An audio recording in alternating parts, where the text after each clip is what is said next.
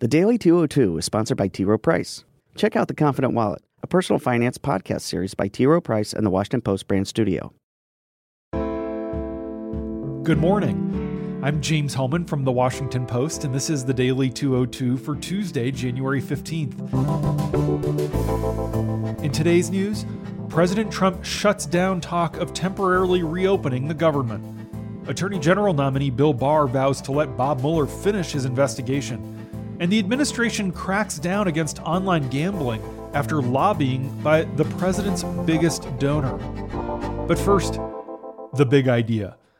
House Republican leaders voted to strip Steve King, a fellow Republican congressman from Iowa, of his committee assignments after he questioned how the term white supremacist came to be considered offensive. House Minority Leader Kevin McCarthy said the decision by the Republican Steering Committee, which chooses lawmakers for various House committees, followed his own recommendation and was meant to send a message about the GOP at large. King was elected to a 9th term in November, and he served on the House Judiciary, Agriculture, and Small Business Committees in the last Congress. Getting taken off the Ag Committee could be devastating for King in his rural northwestern Iowa district, where he's often touted his ability to bring home the bacon. The decision to effectively strip him of those posts came as House Democrats, who are now in control of the chamber, pondered formal rebukes of their own. On Monday, other Republicans across the party spoke out against King as well. Senate Majority Leader Mitch McConnell said there is, quote, no place in the Republican Party, the Congress, or the country for an ideology of racial supremacy of any kind. And newly sworn-in Senator Mitt Romney called on King to resign. King responded in a statement, quote, Leader McCarthy's decision to remove me from committees is a political decision that ignores the truth. Ultimately, I told him you have to do what you have to do, and I will do what I have to do. House Democrats could bring up a measure later today condemning King.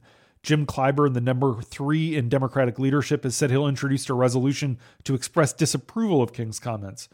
This would be similar to the action taken against Republican Congressman Joe Wilson after he shouted, "You lie," at Barack Obama during a September 2009 speech on health care.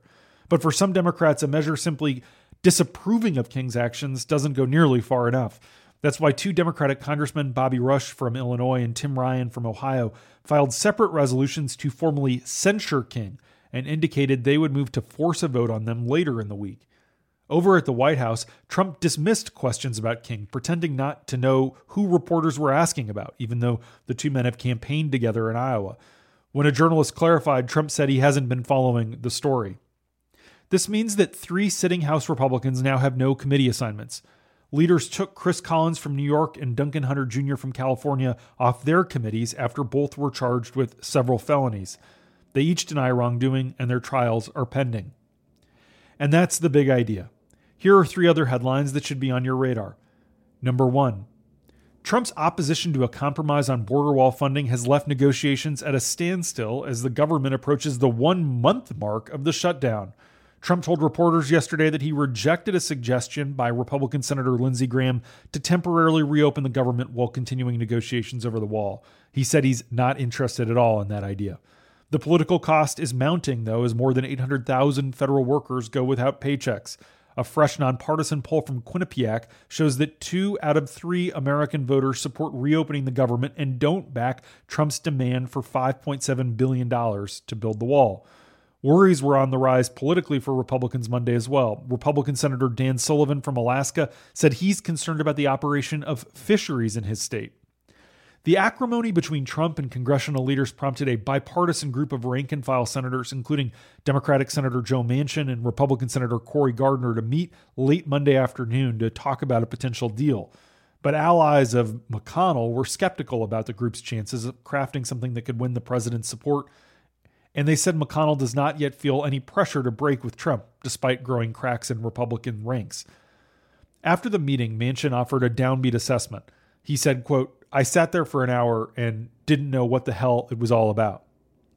One reason Trump may not feel pressure to compromise is that many of his allies and supporters approve of a more constrained and limited federal government.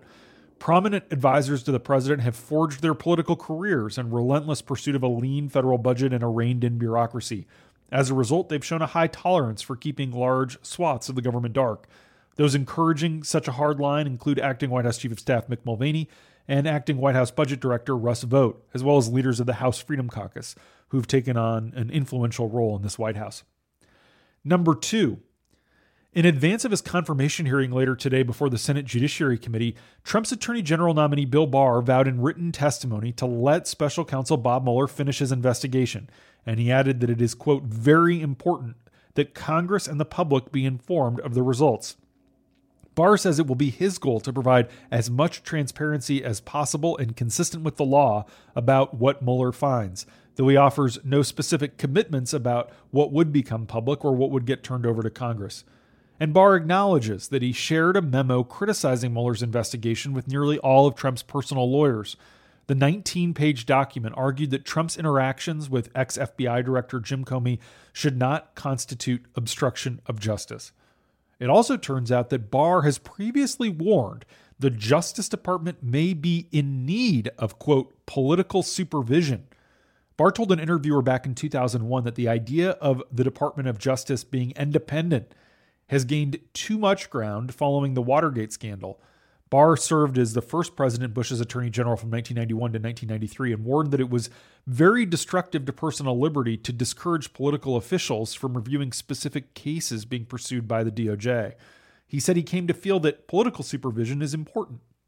Meanwhile, Trump's legal team has formally rejected a request from Mueller for the president to do a sit-down interview to answer follow-up questions about the written answers his lawyers already submitted. And raising new questions about Trump's coziness with Russia, today's New York Times reports that the president has repeatedly pushed the idea internally of withdrawing the United States from NATO, a drastic move that would literally hand Vladimir Putin the biggest political victory of his entire career. Senior administration officials tell the Times that at several moments over the course of 2018, Trump privately said he wanted to pull out. With Jim Mattis gone, there's concern he might actually try to do it. Number 3, the Justice Department late Monday night issued a legal opinion that could further restrict online gambling, even as some states have been moving to embrace it. Such a restriction has long been pursued by GOP megadonor Sheldon Adelson, who controls one of the world's largest casino empires. The opinion from the Justice Department's Office of Legal Counsel, which will almost certainly be tested in the courts, reversed an Obama-era opinion that declared that the Wire Act applied only to sports gambling.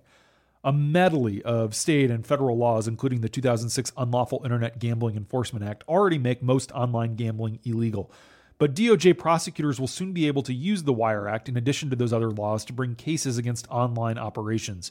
The new legal opinion was greeted with dismay by most in the gambling industry, who fear the interpretation will limit the growth of their online betting industry.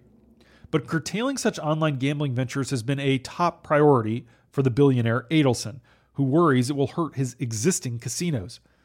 Adelson and his wife Miriam gave a $113 million to support Republicans in the 2016 cycle, including $20 million to back Trump. Sounds like he's getting a pretty good return on that investment. And that's the Daily 202 for Tuesday, January 15th. Thanks for listening. I'm James Hellman. I'll talk to you tomorrow.